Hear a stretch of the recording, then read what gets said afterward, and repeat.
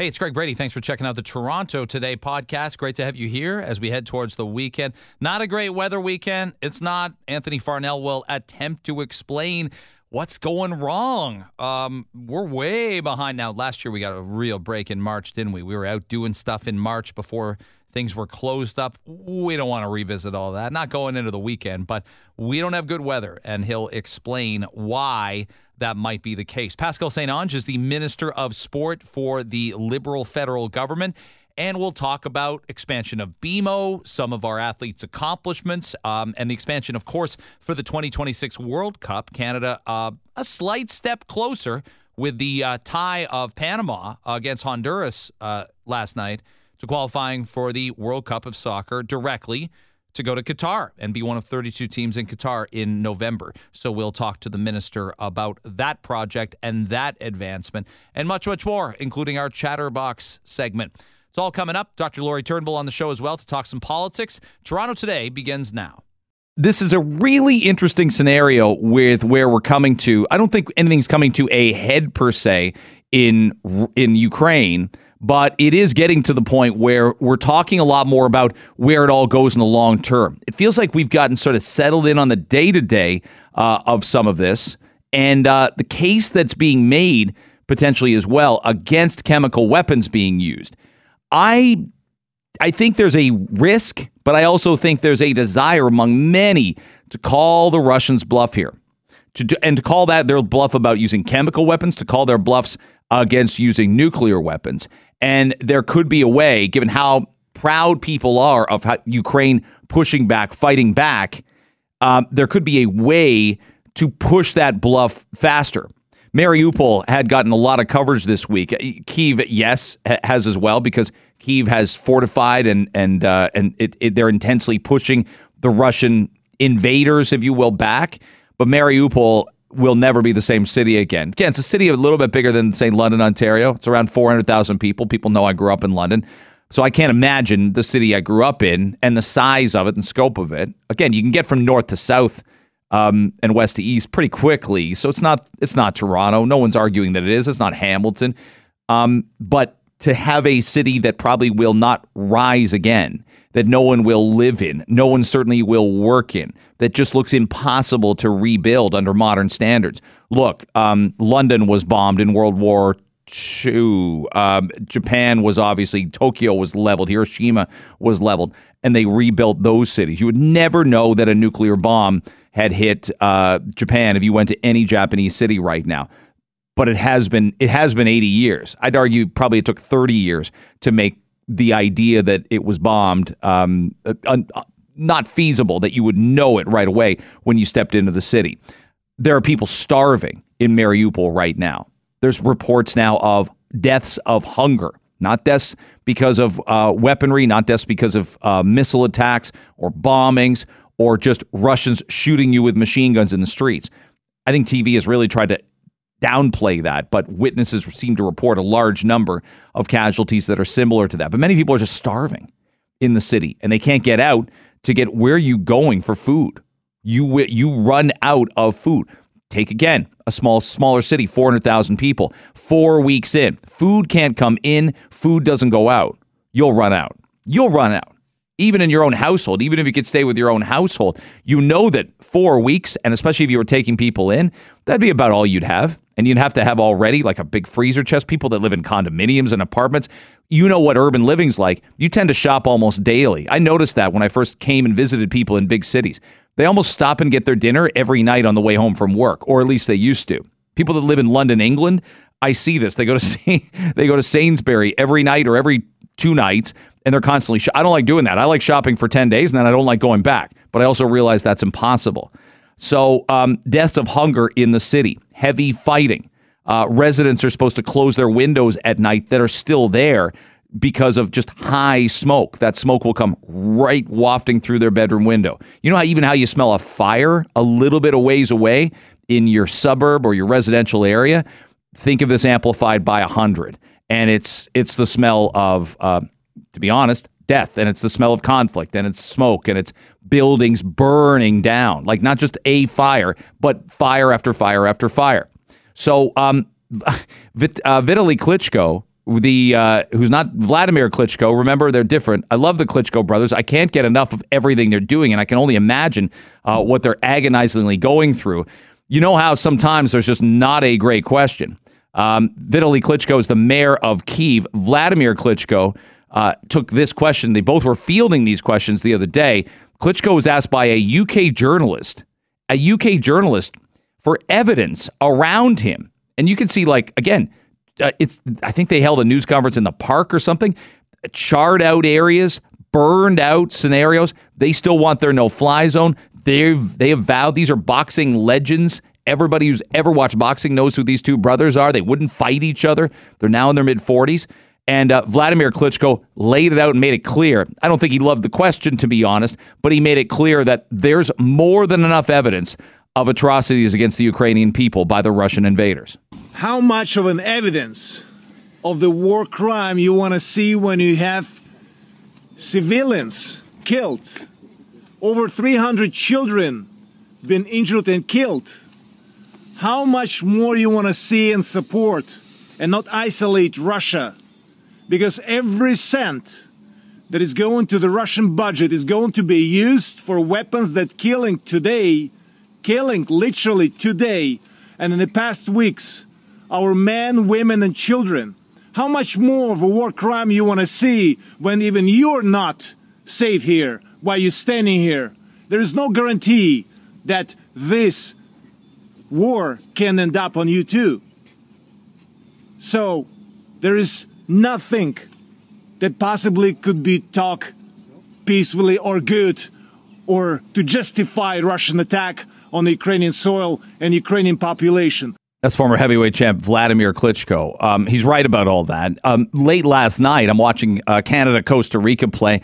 I'm like, one day left of the week. Let's, we can get our 3 hours, 45 minutes of sleep and still do the show that we want to do. That'll work.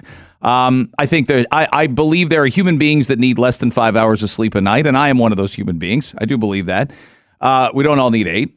But here I saw that on CNN, they announced another Russian general was dead. And I'm like, is this the same one as 2 days ago? There are 15 Russian commanders that have been killed in this invasion of Ukraine. And those are from independent media sources. Do I think Ukraine has some spin on this about the amount of Russians that are dead, the amount of tanks that are dead, what they've done with soldiers? Of course. Let's not be naive here, and that's not being overly cynical. Ukraine wants the world to mobilize behind it, so they also want to make clear that they're fighting back and that there's potential here. If they had just laid down their arms and said nothing we can do 27 days ago, we've got a lot less intensity, don't we, in North America and Western Europe for this conflict, for watching it, for supporting it, for asking our government officials to fund it. Okay, you can't just print money and hand it to Ukraine. It's coming from somewhere. But the Moscow is obviously underreporting those significant casualties. 15 Russian commanders. Imagine if Canada was somewhere and there were 15 Canadian major generals, brigadier generals killed in the invasion of Afghanistan. We'd talk about it. And that's the most military leaders they've lost since World War II. And it makes perfect sense because Russia's losing servicemen at a pace that is dissimilar to anything since World War II. And they fought a 10-year war in Afghanistan. They did that from the late 70s almost all the way till the end of the 80s. So I don't know what morale is like, but you hear morale is bad. They're disorganized. They're using old equipment. It's just inconceivable, again, for America to go into Vietnam. This was the comparison made yesterday, and I jotted it down on a notepad. 12 U.S. generals were killed over a decade in the Vietnam War. 12. A dozen. 15 Russians in a month. 15 Russian commanders in a month. So they are dropping, and they are dropping quickly. By the way, since the end of the Vietnam War, just one American general has died in combat. And you think about where they've gone. Iraq in 1990, Afghanistan in 2001 to fight the Taliban.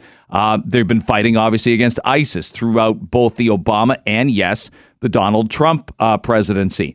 And obviously, they went into Iraq in 2003. One American general has died in all that combat. And it was an insider attack by an Afghan soldier who was a spy.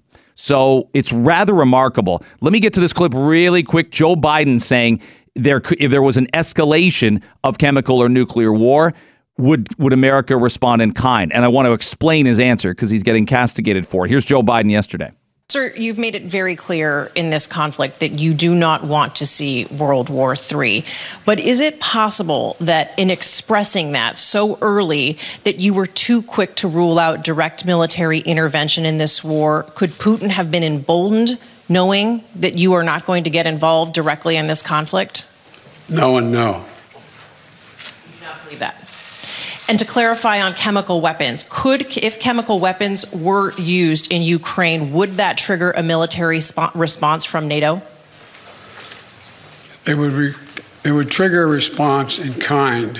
Whether or not you're asking whether NATO would cross, we'd make that decision at the time. Okay, let me just say quickly, that's being misunderstood as we'd respond with chemical weapons or we'd respond in a nuclear capacity. And I don't see it in that. A response is a response. When he says in kind, it doesn't have to be the exact same scenario. And I think the question is really ill-timed and misguided from the get-go, which is, should you not have... Of course there's some bluffing happening here. Of course Putin doesn't think the U.S. or any other army in the Western democracies of Europe are going to commit actual combat soldiers to this. But you never know. You never know, depending on how long this goes.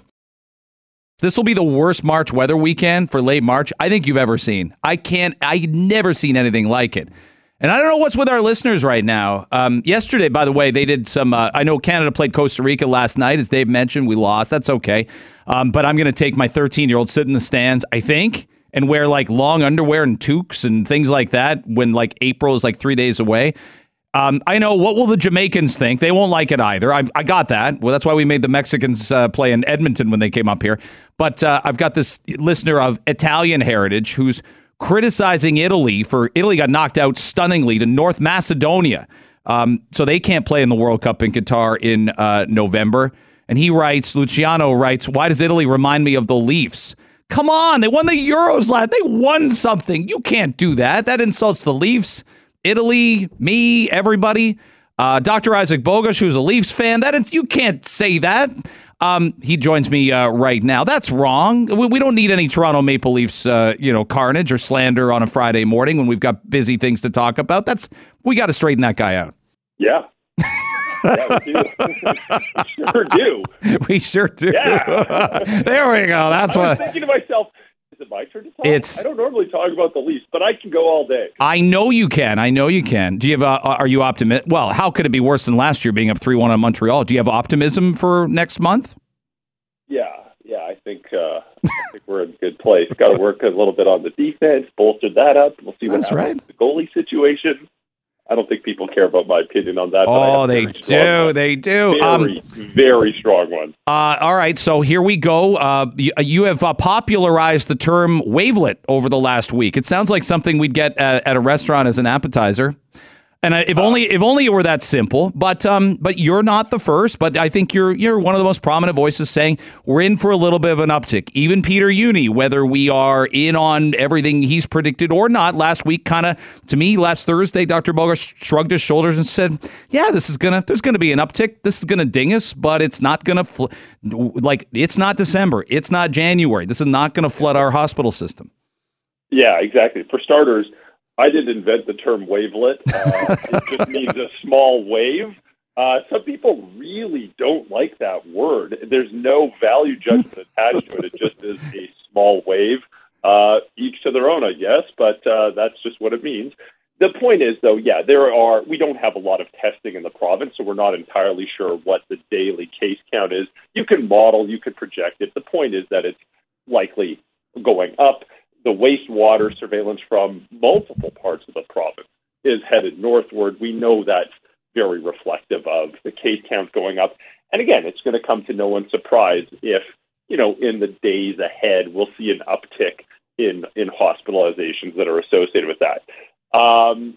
Is it going to be an overwhelming wave? Obviously, we all hope not. I don't think it will be. I mean, obviously, we have pretty significant vaccination rates. We have a huge proportion of people that were infected earlier on in our Omicron wave who've recovered, and obviously we have to acknowledge the protection benefit that affords people.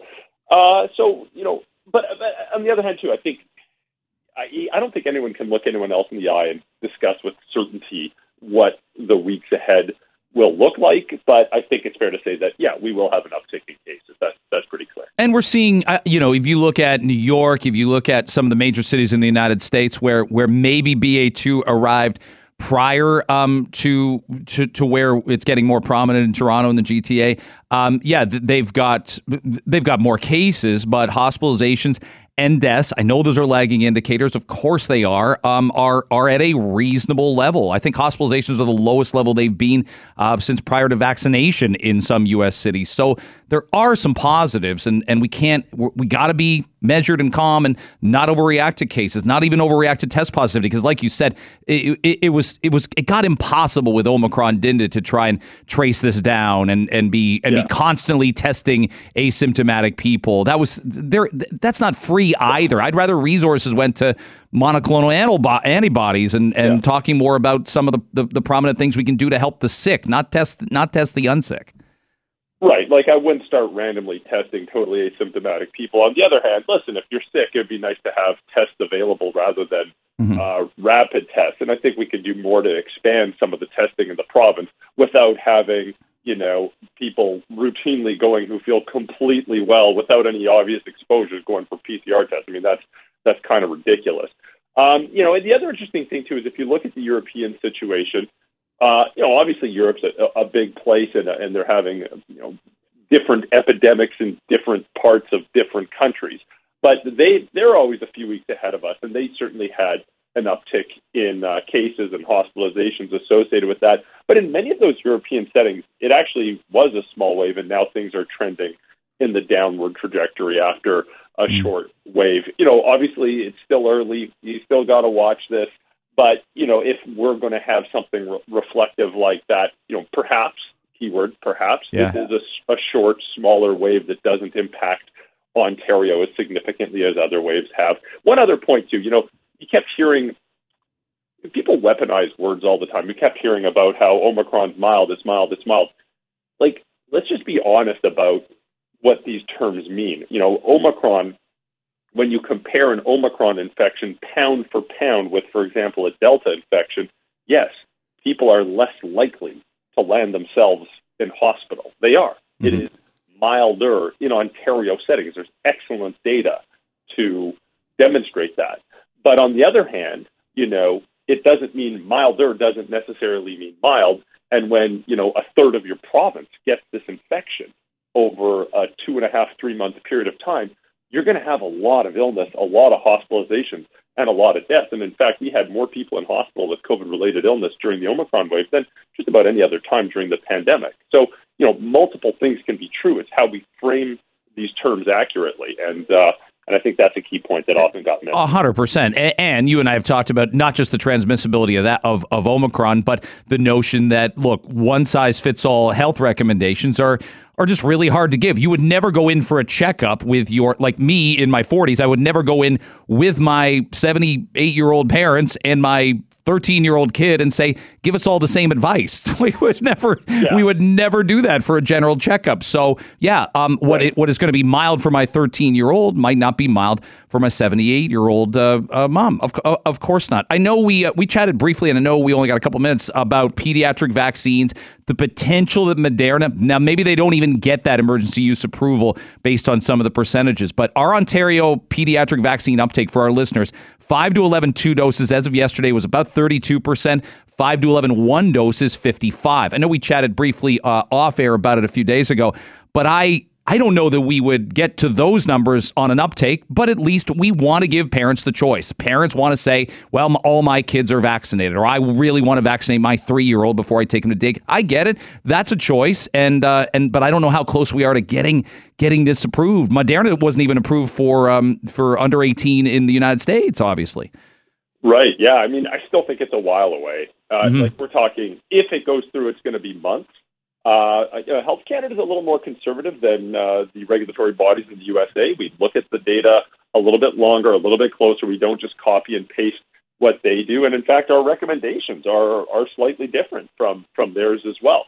But, I think at some point this will come through. And just like before, we'll see some parents stampeding to get their kids vaccinated, and we'll probably see others take their time, and then we'll probably see some who are going to say, you know what, this is not for us. I think one thing when we look at the Moderna data that's available for the under 6 crowd, it's clear that the effectiveness or the efficacy, I guess is a more technical term, is not amazing. It doesn't prevent infection, but that's not surprising. Like, it's only about 30 to 40%. That's not surprising. No. Remember that kids in that age group tend to not get as sick compared to adults, but of course some can and some do, and the more kids with underlying medical conditions are more likely to. I agree. Like, it'd be amazing to have an option to vaccinate that crowd because parents might want to do that and because some kids might have the potential to get that sick. If this study was big enough, which it wasn't, you'd probably see some benefit in preventing severe illness like hospitalization and ICU stay. And obviously pediatric deaths can happen, but they're very, very rare. Loved having you on and love our conversations, Dr. Bogoch. Have a great weekend. Thanks for making the time for our audience. You will. Take care. Dr. Isaac Bogoch. I stayed up late and watched Canada-Costa Rica last night. I think I called it Costa Rica till I was about 30. I didn't know. Sometimes you transition into knowledge and you know better. Now I know it's Costa Rica. I'm just trying to improve as a person. But we often would lose to countries like this. We'd lose to Costa Rica and we'd lose to Honduras. Remember, we were there and lost 8-1 to Honduras. I remember watching that game live going, the goals will stop at some point in time. Nope. It didn't happen. We were trying to get to the Hex back in CONCACAF. So I follow this stuff really well. And I remember being a 14-year-old kid in the summer of 1986 when Canada qualified for the World Cup. And we played France in the first game. And we were really giving it to France for a while. And then they scored a late goal. We didn't score a goal against Hungary or the Soviet Union. Don't have to worry about that this time around, do we?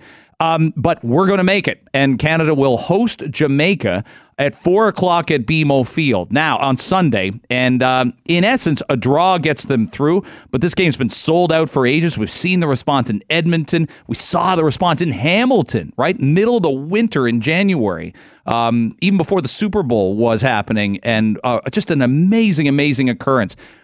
There's unthinkable things in sport, and we've had so many great moments in Canadian sport, not just Olympics, but Mike Weir wins the Masters. You don't think you're going to see that as a little kid, right? A kid from Sarnia winning the Masters, Bianca Andreescu beating Serena Williams in her place in New York City, and winning the 2019 U.S. Open. So we've had some amazing moments. We're very pleased to welcome on Liberal MP and the Minister of Sport for our federal government, Pascal St-Onge, joining us on Toronto Today. Pascal, thank you very much for making the time for our audience, and we appreciate you coming on. Well, thank you so much for having me, Greg. I'm really happy to be with you this morning. So I lay all that out. You probably had a late night, little bleary-eyed, and it would have been nice to clinch last night for Canada. It would have been nice to know that there's certainty, but it makes for a great atmosphere. I know you're going to the match on Sunday, as am I. It makes for a great atmosphere at a sold-out BMO Field playing Jamaica on Sunday, doesn't it? Oh, yeah, it's so exciting. And I believe that they kept the best for Sunday against Jamaica.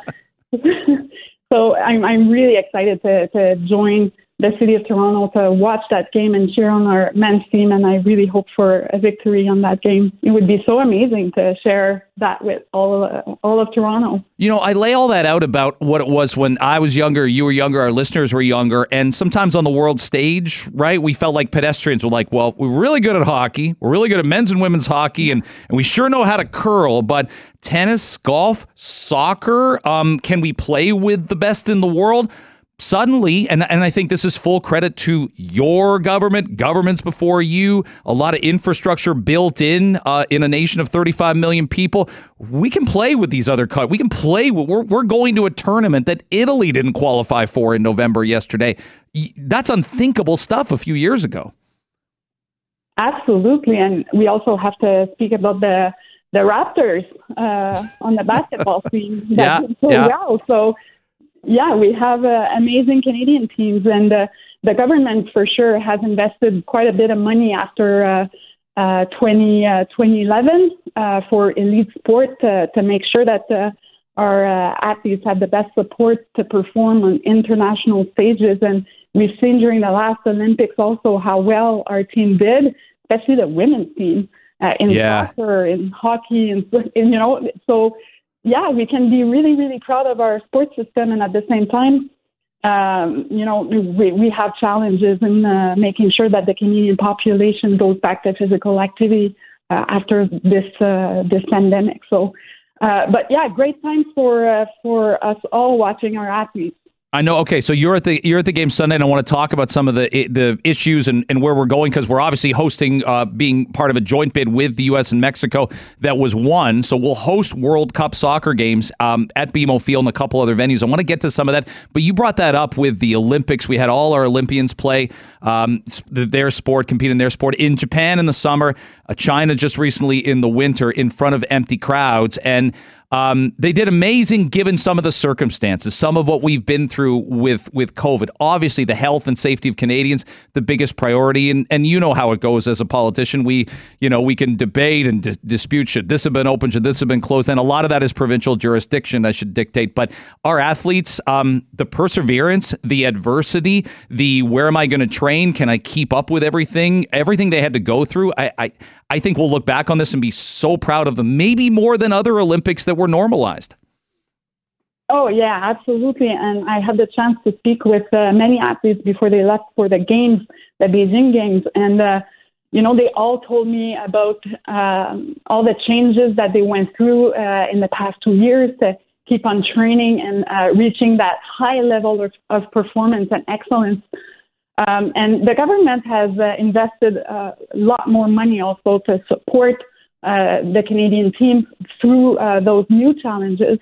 And they face being a whole lot more isolated than before while they train, being away from their family. And you know what their most stressful moment was before the game?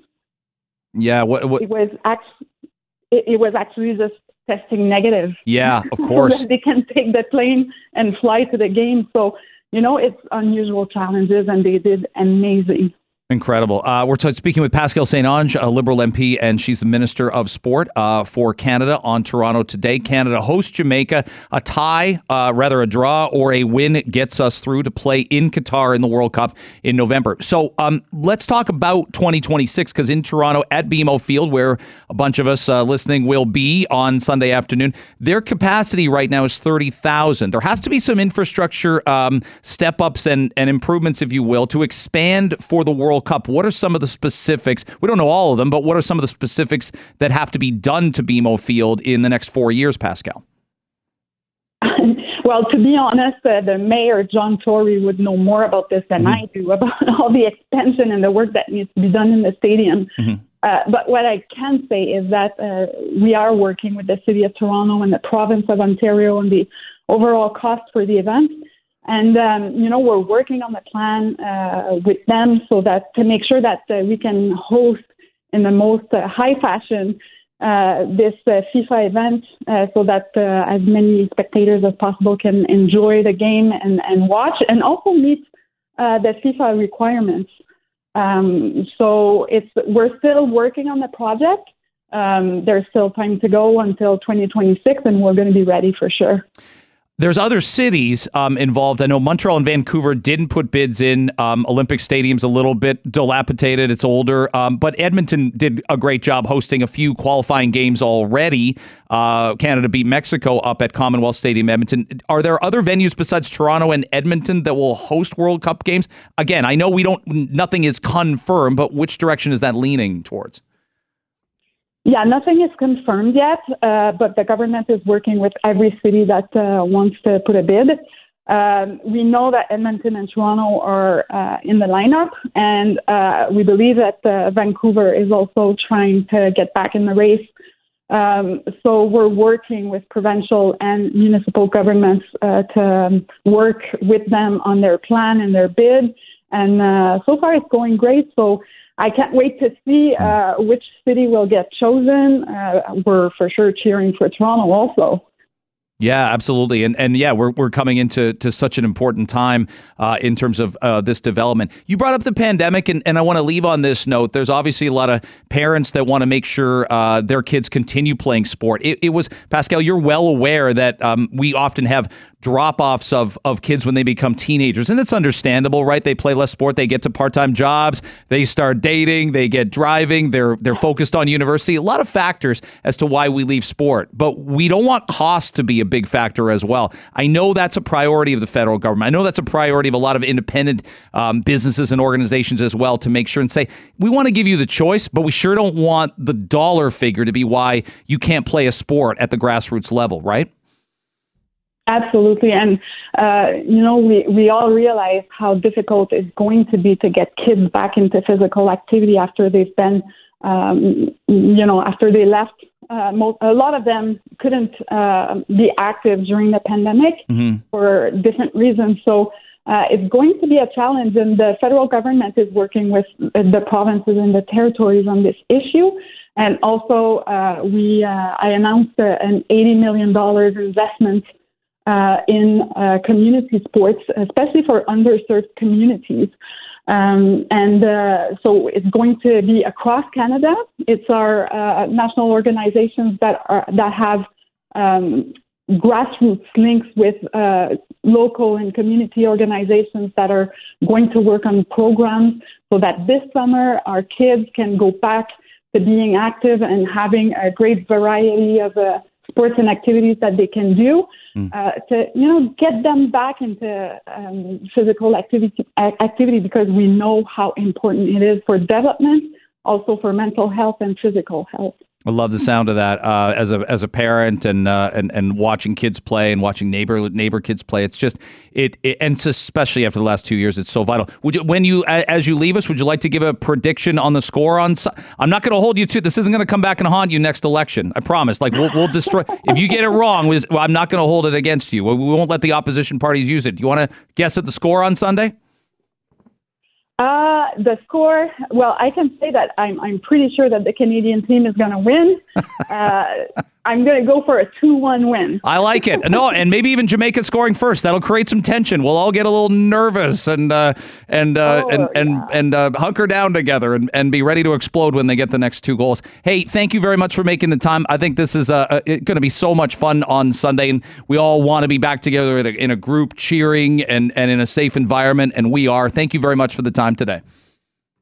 Thank you, and I hope to see you on Sunday, Greg. You got it. Okay, we can arrange that. Pascal St. Onge joining us on Toronto Today. Keith Phipps joins us. It's great to have you on. We obviously booked you, and I didn't know about the book, but you've got a fan for life now that you've written a book about Nicolas Cage. Congratulations on that, first of all. Oh, thanks so much. Yeah, it was a year spent watching Nicolas Cage movies a lot. That was a year, to be honest. I think I get into Saturday Night Live rabbit holes sometimes. So when I see Nick Cage beside Andy Samberg doing an impression of Nick Cage, have you seen that on Weekend Update? Oh yeah, absolutely. It's the same as it's funny if you watch them in a row, they get kind of like. They get progressively meaner, and then he shows up at the end. I think that kind of kills the character once Nicolas Cage himself shows up. Since you love movies as much as I do, my theory often in movies is many of the movies that win these awards or even get nominated, you sure as hell can't watch a second time. Like Manchester of the Sea. I think both the movies Hilary Swank won for, Boys Don't Cry and $1 Million Baby, tough watches. Nick Cage leaving Las Vegas. That's a tough movie to watch a second time, isn't it? Yeah, absolutely. I hadn't seen it in like 20-some years when I watched it for this. I mean, I think it's a really good movie, but yes, it's something to put yourself through. So some of these, you just look even at betting odds. Some of these categories look like they are, if these are fait accomplis. You write on GQ.com that it's a wide open race for Best Actress. So that excites me. And there's obviously a lot of big stars. Like we're gonna stick for this category because almost every name involved. There's no unknowns. There's no newcomers. These are 5 known commodities, whether they're young or old. That's true. I mean, absolutely. There's a lot. I think there's a lot of races that could go anyway. Honestly, almost, and it's coming down to the last minute for it. So when we got Jessica Chastain, Olivia Colman, Penelope Cruz, who's won before, Nicole Kidman obviously has won once before, and Kristen Stewart making this entry, a lot of people in my little universe are starting to see Spencer and really liking it. Is there anybody that comes to the forefront and you go, well, despite there not being an obvious choice, this is the likely winner? Or is it between two? Is it between three for Best Actress? So my experience with Olivia Colman and The Lost Daughter was like that movie was something I was aware that was coming out and I was looking forward to, but it wasn't really until I saw it. I didn't realize how amazing that performance is, and I feel like she's beloved and it is undeniably fantastic work. So that might be the one that sneaks in. Maybe these are like they're getting to be more like elections in a way, in that we think somebody will win and then they don't. When Academy voters come along and we think, well, it's this person's time. Like we felt that way. My recollection is we felt that way with Glenn Close for The Wife. We're like, well, that's a sure thing, and she hasn't won it, so this is her moment. And then Olivia Colman comes up with The Favorite, a movie very few people saw compared to The Wife. But that happens from time to time, right? A lot of these actor categories, they're harder to predict than they used to be. Absolutely. I followed the race, since I was a kid, one form or another. And the more I read, the more I realize it's kind of, no one really knows. We kind of like everyone reads each other and the consensus kind of forms, and then that's how surprises happen when there's too much consensus around something. So who knows? Keith Phipps is our guest film and television writer, and his Oscar pieces on GQ. Does this feel, let's go to actor, for Will Smith. Sometimes actors, it feels like by design, and people say, well, this is his big shot at the Oscars. Now, I would have made the case that was there for Ali, and then I've talked about this on the show. Denzel Washington's so freaking brilliant in Training Day as Alonzo that was just still the most undeniable. And we were talking before you came on about movies that don't hold up, performances that don't stand the test. Training Day you can put on right now and I could watch it like it was the first time again. Him and Ethan Hawke are brilliant, and it's a great script. Does this feel like that for Will Smith, that it's almost like DiCaprio for The Revenant, right? It's a now or never moment, it feels like, for Will Smith. He's been circling around it for so long, and I agree. Washington's so good in Training Day, but I love that Ali performance too. Will Smith has such a strong public persona, like the charming guy you see in interviews. Although one of him says weird things sometimes, but you kind of forget how much he disappears into a role. So it would be nice to see him awarded at some point. I mentioned The Power of the Dog. Will it be an utter shocker if anything else wins Best Picture? If you asked me a week ago, I was talking to a friend of mine who writes about Oscars for Vanity Fair, and she said the same thing. It would be a lock, but there's a steady drumbeat of Coda. People catching up with Coda, and Coda, not my choice for Best Picture. I think it's a really charming film, but it's one of those films it's hard not to like, and sometimes that's enough. There's kind of if there's enough warm feeling around something, it becomes kind of no one's gonna. It may not be anyone's first thought, but it's a lot of people. If it's a movie that a lot of people like, it's going to sneak in there sometimes. Do I have this right, Keith? Do the movies feel a touch more uplifting? There's heavy subjects, that's for sure. Don't Look Up is a freaking heavy subject and has polarized a lot of people. Some people loved it. Some people abhorred it when they watched it. I watched Belfast last Friday night. I love Kenneth Branagh, and I'm like, it's a really good movie, but it didn't. Maybe I thought the reviews were so good. I watched him get interviewed by Bill Maher. I thought it would change my life, and I just really liked it. But I thought it left me with something at the end. And King Richard's obviously uplifting because of what the Williams sisters persevered for. I feel like we really dug down in the middle of the pandemic last year, and we thought, boy, these are a lot of heavy films that were Nomadland, The Father. There were Sound of Metal, a lot of heavy movies last year compared to this year, maybe. Yeah, I can see that. I mean, I hadn't really thought of it that way, but looking at this list, obviously the world ends, spoiler, and Don't Look Up. But even like Power of the Dog, it's kind of a happy ending. Yeah. It is. It's not the saddest possible ending. We mentioned Belfast. I thought Belfast was kind of going to do what Coda might, where it's like maybe not anyone's yeah, and people don't necessarily get passionate about it, but people like it. It's a nice movie, but it seems like that never really kind of caught fire the way it would need to. It's weird too, isn't it? Because I was mentioning that earlier, and since you followed it for so long, we get stuck in that moment, and a movie builds that momentum, and it's a moment. It'd be like if we look back at number one singles and we're like, wow, like how did that happen? Oftentimes, an artist with a catalog, their most popular song could be something that hit number 22 and it's not the number one hit. It does feel like that happens a lot with Best Pictures, that they don't necessarily. There's the famous English Patient Fargo year, or people thinking when Crash won that it wasn't even one of the best. It wasn't. All of the other four nominees were better. Do you have any theory as to why we get it wrong and we get stuck in that moment and that movie does not persevere over time?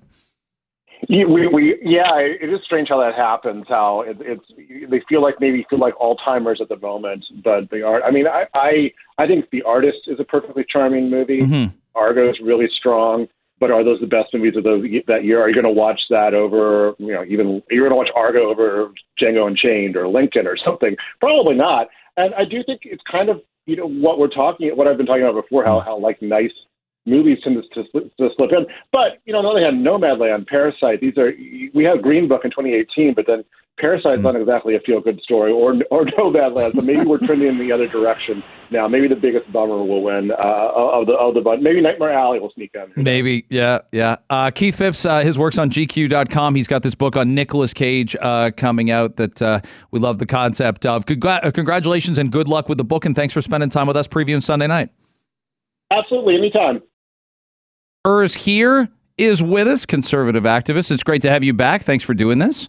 Hi, thanks for having me back. And the man, Alan Cross, musicologist, host of The Ongoing History of New Music and a Journal of Musical Things. Alan. Good morning. Good morning. By the way, Alan, let me start with you. Give us 30 seconds. I saw yesterday about the passing of Peter Goddard, and I would read Peter Goddard and then eventually Peter Howell all the time in the Star. I would give my parents crap, I can say that, if they didn't bring home Friday's paper, because there'd be the chum charts would be in there for the singles and albums. I'm like, what do I need to go to the record store and buy? And I'd read Peter Goddard and Peter Howell, and Peter just, and you mean this to a lot of people too, I'll say that, but Peter Goddard meant the world to a lot of us kids and teenagers learning about music in the 80s and 90s. Yeah, when everybody got a newspaper delivered at home, one of the first things that you would do is go to the entertainment section and see what Peter had to say.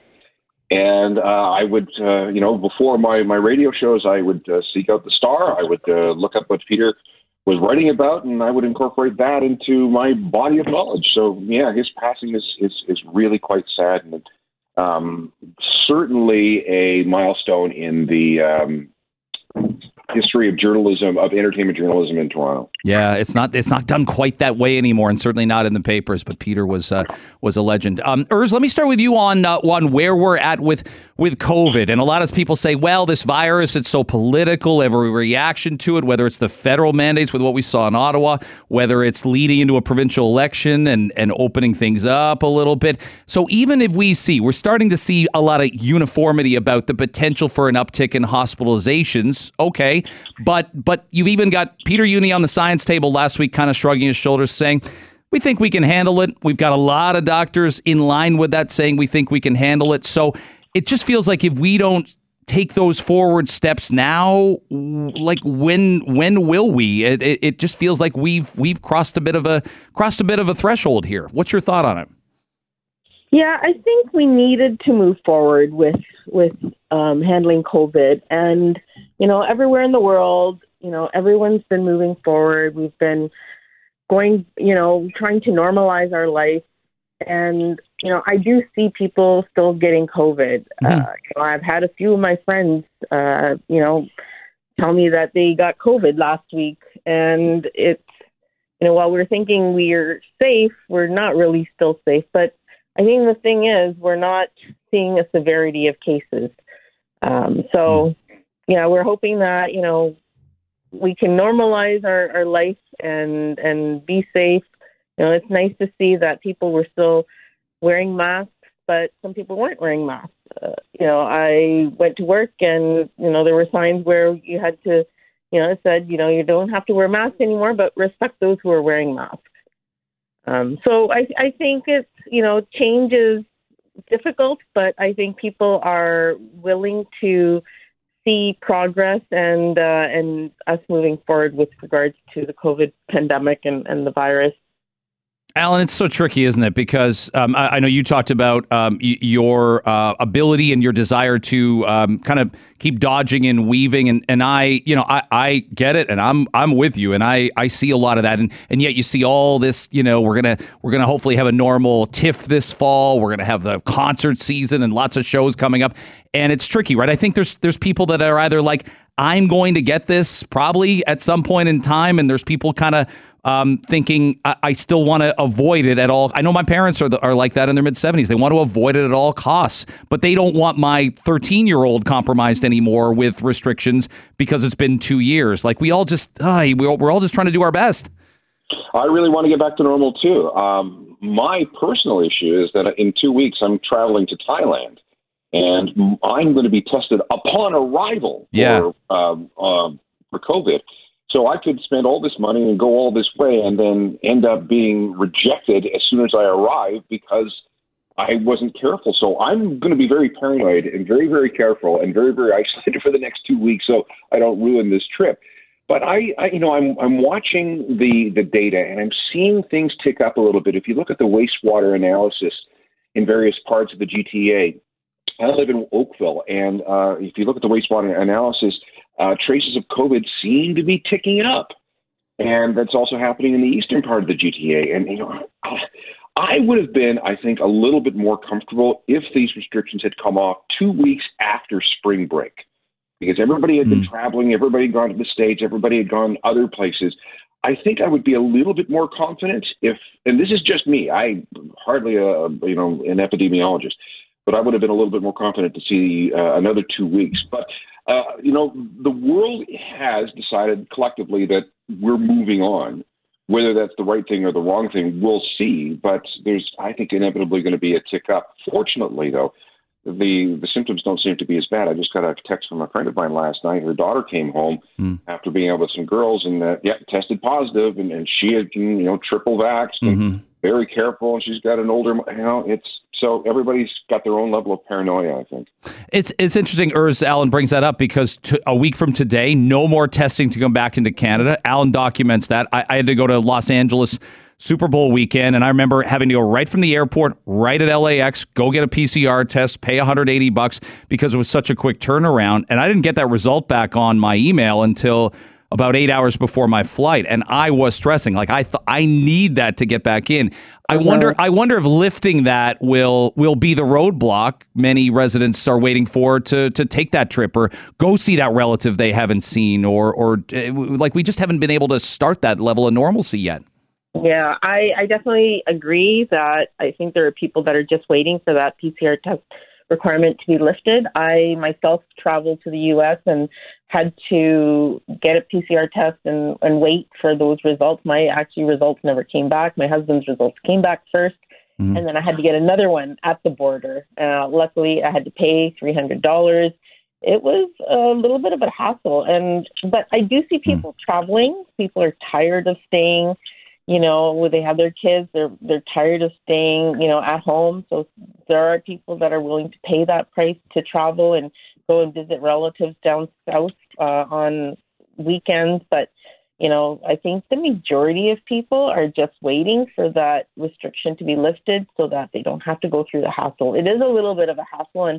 And I remember back in January, as my friend is going to Thailand next week, I went to Dubai and I had to go through, I had to isolate for a week before because everyone around me was getting the virus, and I did not want to get that. So, you have to take a lot of precautions when you're considering travel. Luckily, hopefully a week from today, we don't have to worry too much about that. Well, you're preaching to the choir. My wife going to China for Olympics for the Globe and Mail. I was the only one doing groceries for 5 weeks. That was not a 50-50 marriage for those 5 weeks. There was some little bit of tension, little bit of counseling. We could have used some marital therapy. With Alan Cross with Urs here, they're here for Chatterbox. Thanks again for listening to Toronto Today. Have yourself a great weekend. We're back with a live show between 5:30 and 9 on Monday. We're bracing for some rough weather, of course, in the morning as well. Rough, at least in terms of what we're used to in late March. But we'll get there. Have yourself a great weekend. Enjoy the soccer game. If you're headed there, that's a big, big event on Sunday afternoon. And you can check us out live at 640toronto.com or on the Radio Player Canada app.